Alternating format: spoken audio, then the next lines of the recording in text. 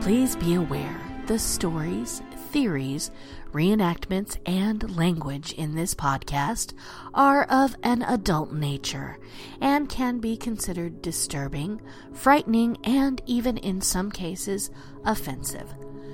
Listener discretion is therefore advised. Hey, there is very adult content ahead, and you have been warned.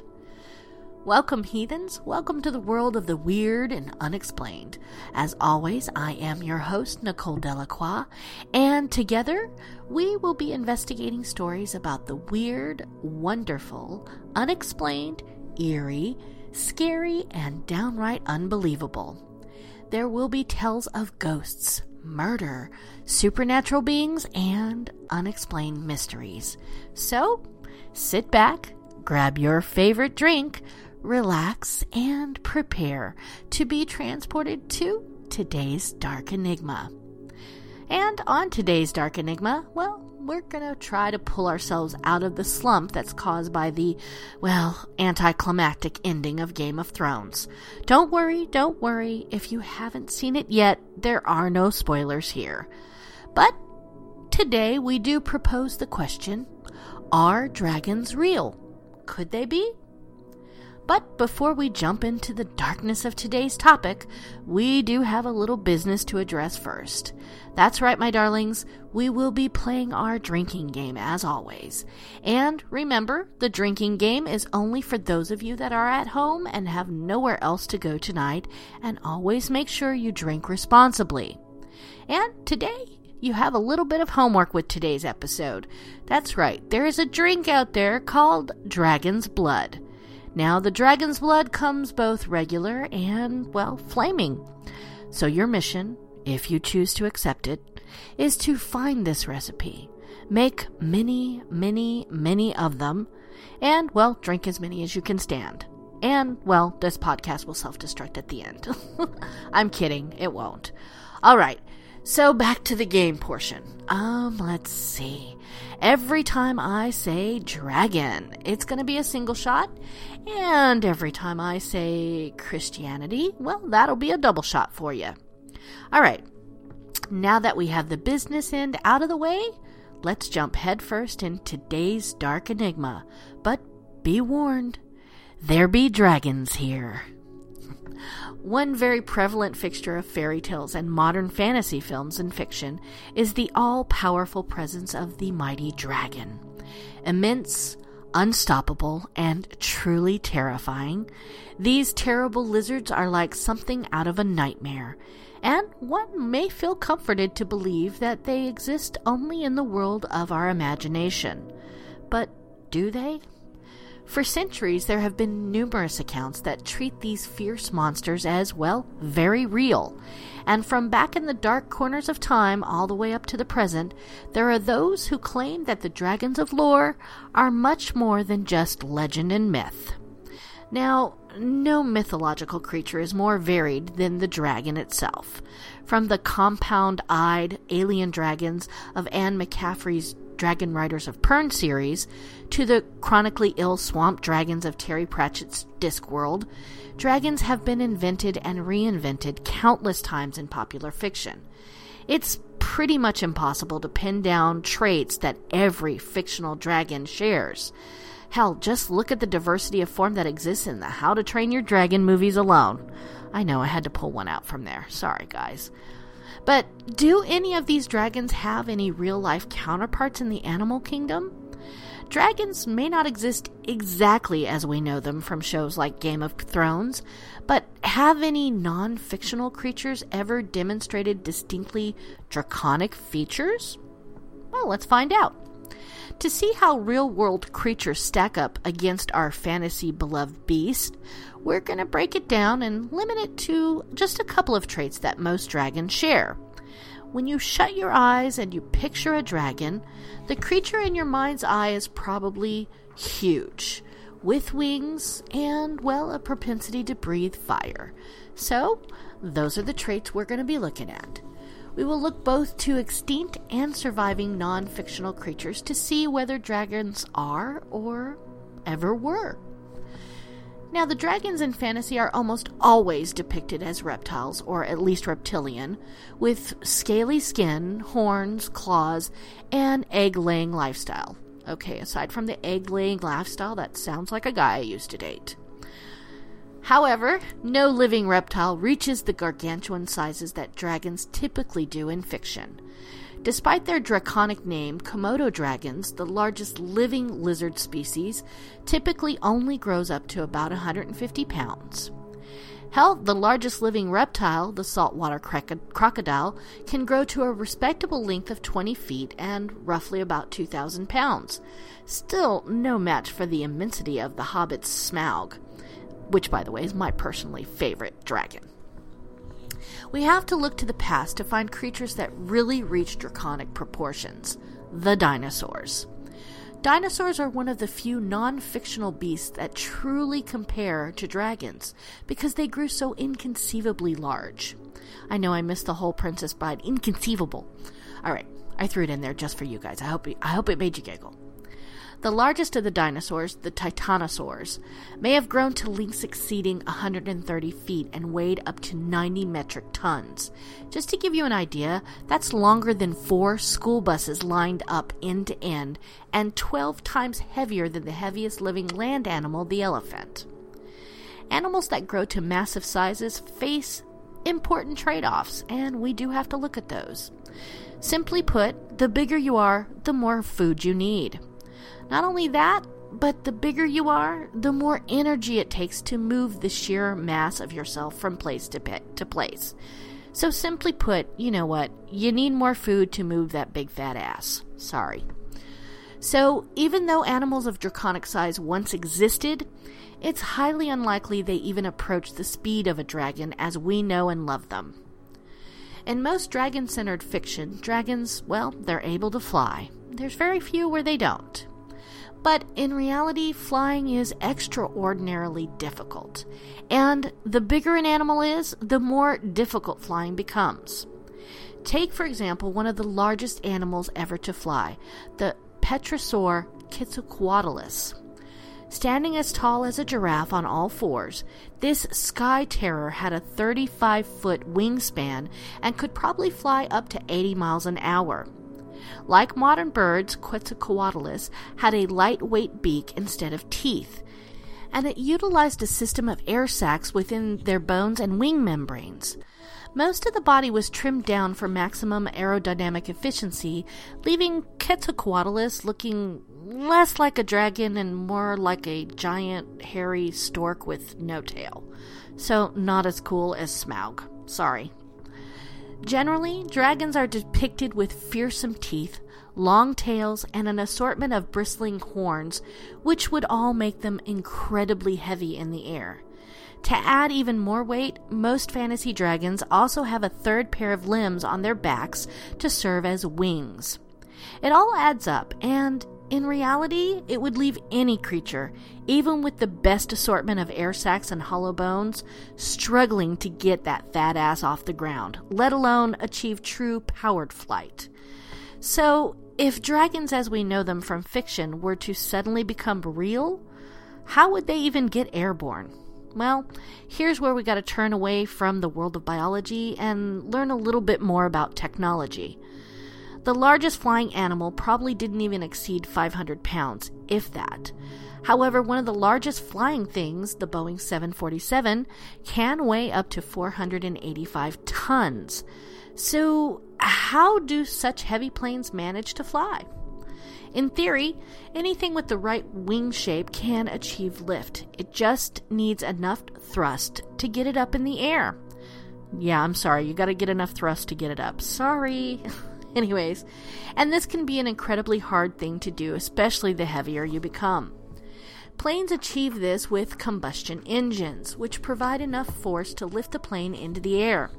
Now, I'm not suggesting our hypothetical dragon could achieve flight by attaching engines to themselves, although that would be pretty awesome and super cool. But the topic of combustion does lead us into our next topic for our dragon-like animals, which is breathing fire. Now, fire breath is likely the most magical aspect of the dragon, one that truly sets it apart. Real animals can get scaly, they can get big, and they may even fly, but none of them are known to spit actual flames. Considering the range of dangerous substances animals have evolved to harness, like acid in our stomachs, venom in the fangs of a snake, cyanide in the tissue of a cassava plant, it's almost surprising that none of them have ever used fire as a biological weapon. But there are animals who have evolved to use combustion for self-defense. The most famous is the bombardier beetle. These hot little bugs mix hydrogen peroxide and hydroquinone in special insulated chambers inside their abdomens. The chemical reaction releases so much heat that the liquid nearly reaches the boiling point, and a series of tiny explosions, yes, actual explosions, send noxious hot liquid spraying out of the beetle's abdomen. And just on a side note here, I think they missed a huge opportunity here because the hot liquid should just come out of their butts. I'm just saying it would be hilarious to say that, because that would be like, hot liquid coming from your butt. I mean, how funny is that, right? Even though it's not clear when and where the stories of dragon first emerged, the history of dragons remains long and rich and in many forms. Dragons were described as far back as the Sumerian and ancient Greeks. According to them, dragons were thought of as exotic animals that possessed both good and bad characteristics, sometimes as useful and protective, and other times as harmful and dangerous. In some cultures, for instance, in communities that people had no knowledge about the existence of dinosaurs, the belief in dragons was not just based on legends and other stories, but on actual hard evidence, such as gigantic bones that were periodically excavated from the earth. Reports of creatures very much like the fire-breathing winged dragons of film and fantasy have been reported from civilizations all over the world. One such very early account comes from England, of all places, and describes how the British king Morvidus was killed in 336 BC by a great dragon that rose from the Irish Sea and gulped down the body of Morvidus as a big fish swallows a little one. The ancient explorer Titus Flavius Josephus also brought back tales of strange flying reptiles in ancient Egypt and Arabia. And the 3rd century historian Gaius Solinus spoke of these creatures as well, further adding that they had potent venom that could kill a man even faster than he would realize that he had even been bit by one. Many of the more spectacular early accounts of dragons, they were provided around the 4th century by, you guessed it, Alexander the Great and his men after invading India. One account was reported by Alexander the Great himself, who claimed that he had seen an enormous hissing serpent lurking within a dank cave, and that the local tribes had worshipped it as a god. And his lieutenant, Onesicritius, also reported that there lived in India enormous serpents measuring 100 to 200 feet long. Some very intriguing early accounts of historical dragons can be found in the writings of the great 5th century Greek historian Herodotus, often referred to as the father of history, for his systematic method of recording events. According to the famous historian, these monsters lived in spice groves and frankincense trees, and he told that workers made a habit of driving them away with smoke before harvests. And Herodotus once wrote of these creatures, and I quote, "There is a place in Arabia, situated very near the city of Buto, to which I went on hearing of some winged serpents, and when I arrived there I saw bones and spines of serpents, in such quantities as it would be impossible to describe. The form of the serpent is like that of the water snake, but he has the wings without feathers, and as like as possible to the wings of a bat." End quote. Interesting, right? In the 8th century, we have the account given by a Saint John of Damascus, who wrote that during a battle against Carthage, a huge dragon measuring 120 feet long had appeared behind the Roman army to approach them. The army had then reportedly attacked and killed it, and had the skin sent to the Roman Senate. although what happened to it after that, no one really knows for sure. This report is really quite interesting because it's a matter-of-fact account, without any embellishment, and sitting within other more mundane chronicles of the battle. In fact, he would even go as far as to state that the dragons were not magical creatures in any way, but rather just large reptilian animals. Makes you wonder what he was talking about, doesn't it? In later centuries, we have the tales of the great explorer Marco Polo, who traveled around Asia, Persia, China, and Indonesia in the late 13th century, and brought back all manner of fantastical tales of these exotic lands, their people, and their animals. Some of these reports included what can only be described as a dragon.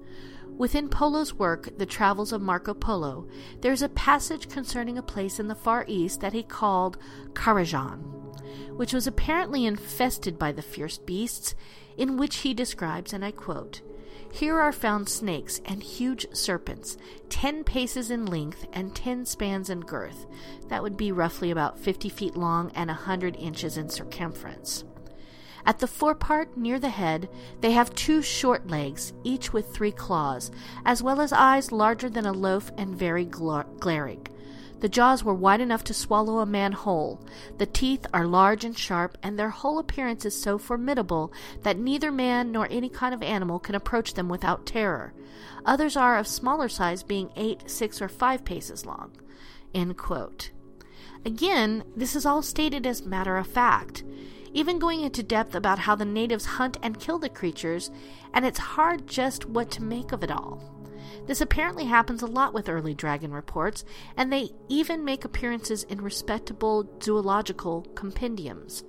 One good example of this can be seen within the pages of the work of Conrad Gessner, who was the great naturalist in the 16th century and wrote of dragons as if they were any other mundane animal, and gives one description of the beast seen in the 10th century of a dragon seen in Ireland with a horse-like head, a thick, powerful tail, and stumpy clawed legs. Once again, sounding just like somebody I dated.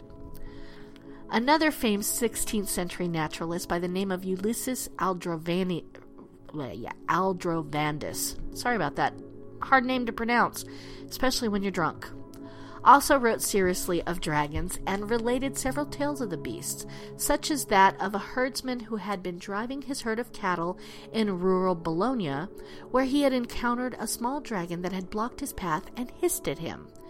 The herdsman had then apparently killed the creature and saved the carcass. Aldrovandus claimed to have come into possession of the body and to have even had it mounted, and spends a lot of time contemplating the specimen, speculating that it must have been a juvenile dragon. Where the body went, well, that's anyone's guess. But Aldrovandus did have a watercolor portrait made of it. The 16th century is actually a huge treasure trove of real dragon encounters. In 1543, the historian Gessner wrote of a dragon-like creature in Germany, which he describes as having feet like lizards and wings after the fashion of a bat, with an incurable bite.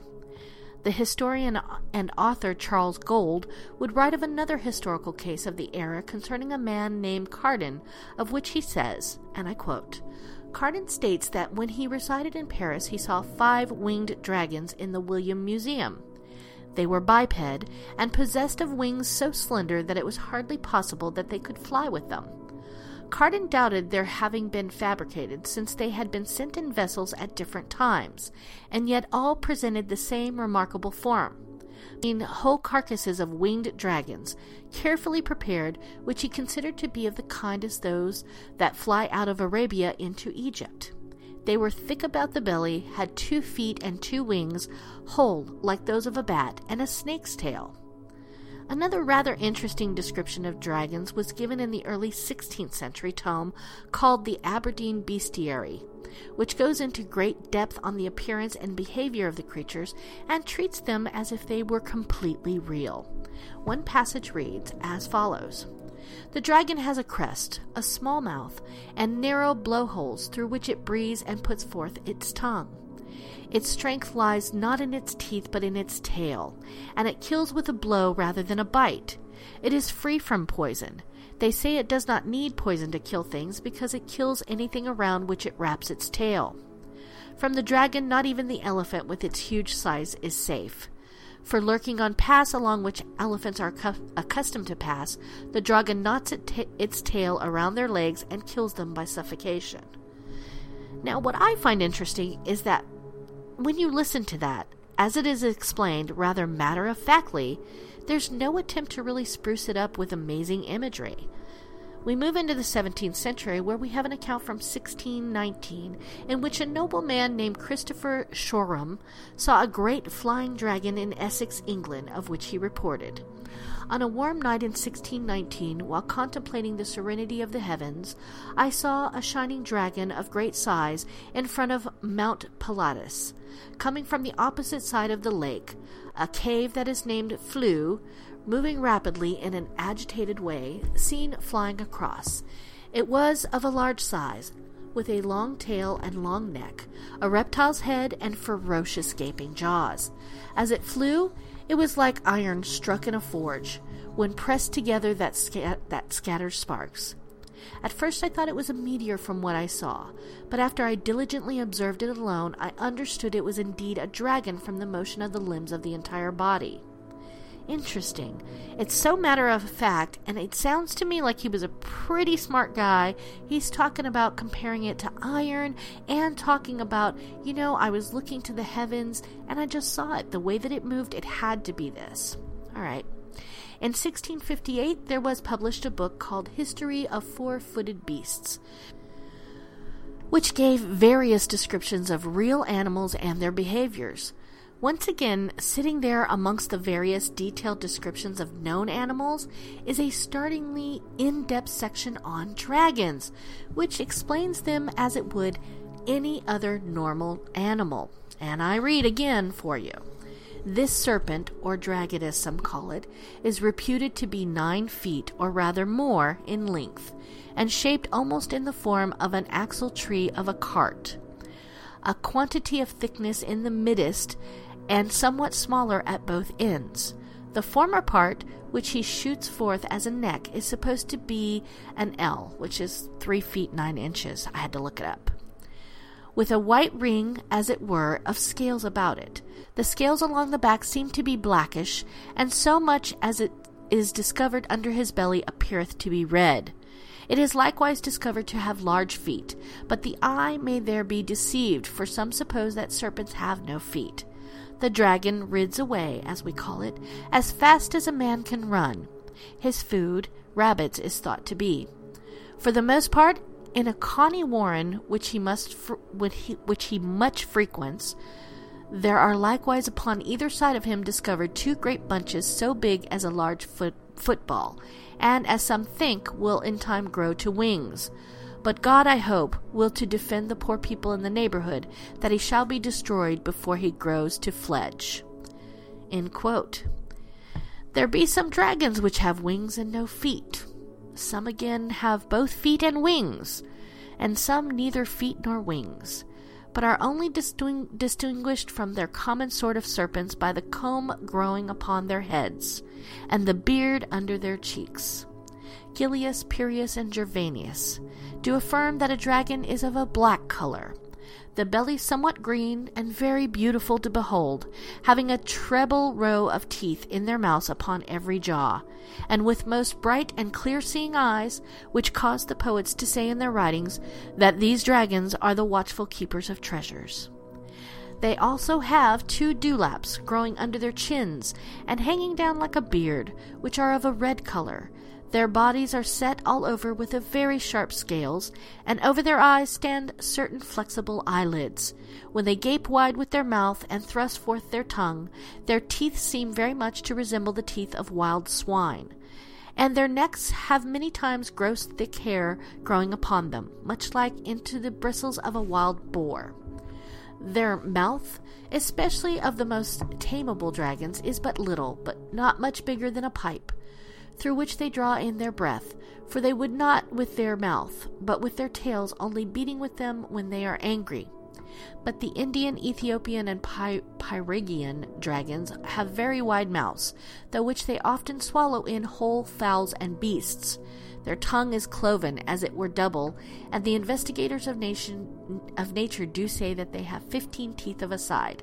The males have combs on their heads, but the females have none, and they are likewise distinguished by their beards.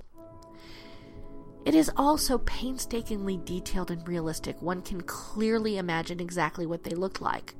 History is rife with accounts and reports such as these, and this has only scratched the surface of the countless such tales out there throughout the ages and from all over the world, stretching from Europe to the Middle East, Africa, and the Far East in places such as China, where dragons were a prominent feature of the landscape and revered. Many of what is written of dragons in later years is not even all that spectacular or fantastical, such as the writings of Charles Gould, who documented many cases of dragons and spoke of them as being far from magical things of legend, but very real. And he would write in great detail on dragons in 1886, saying, "The dragon is nothing more than a serpent of enormous size, and they formerly distinguished 3 sorts of them in the Indies, viz., such as were in the mountains, such as were bred in the caves or in the flat country, and such as were found in fens and marshes.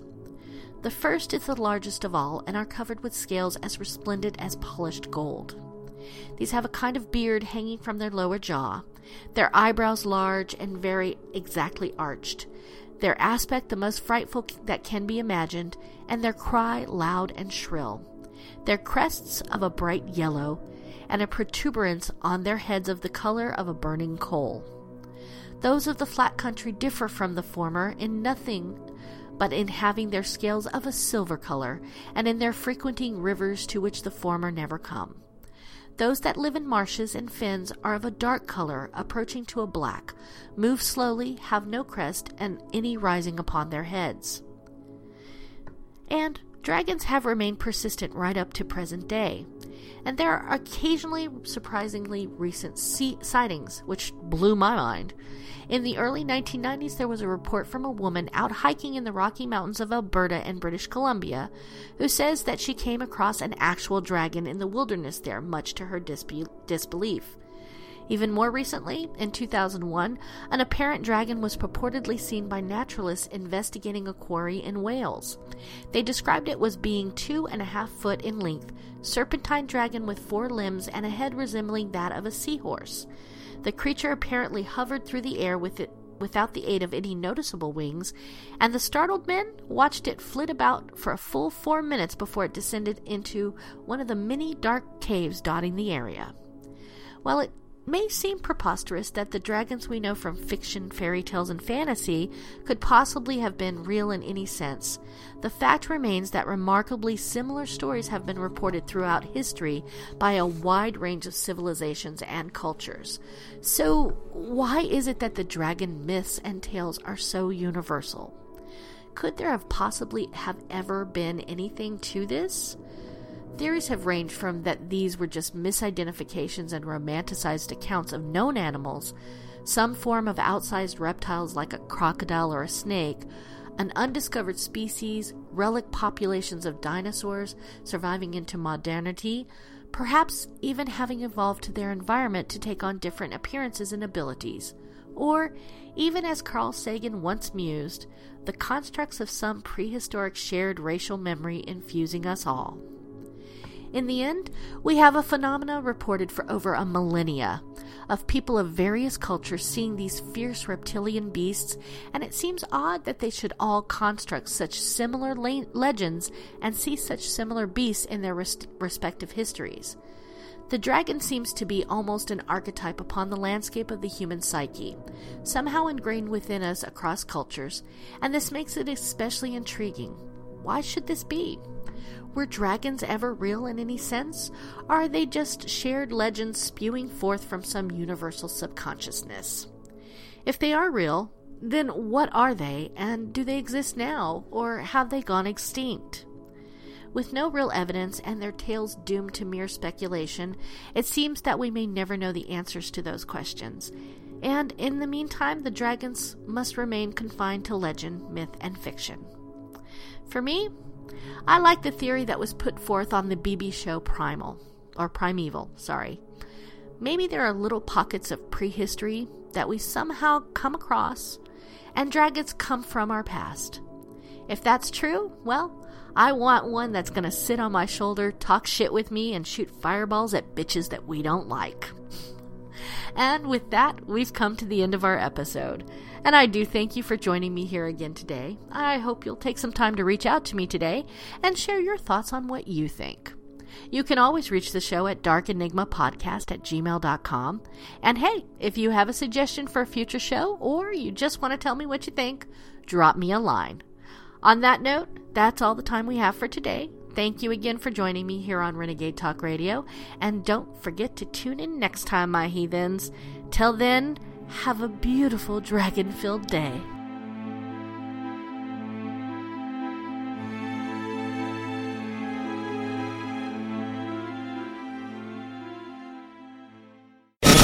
We don't sugarcoat shit. This is Renegade Talk Radio. Renegade Talk Radio.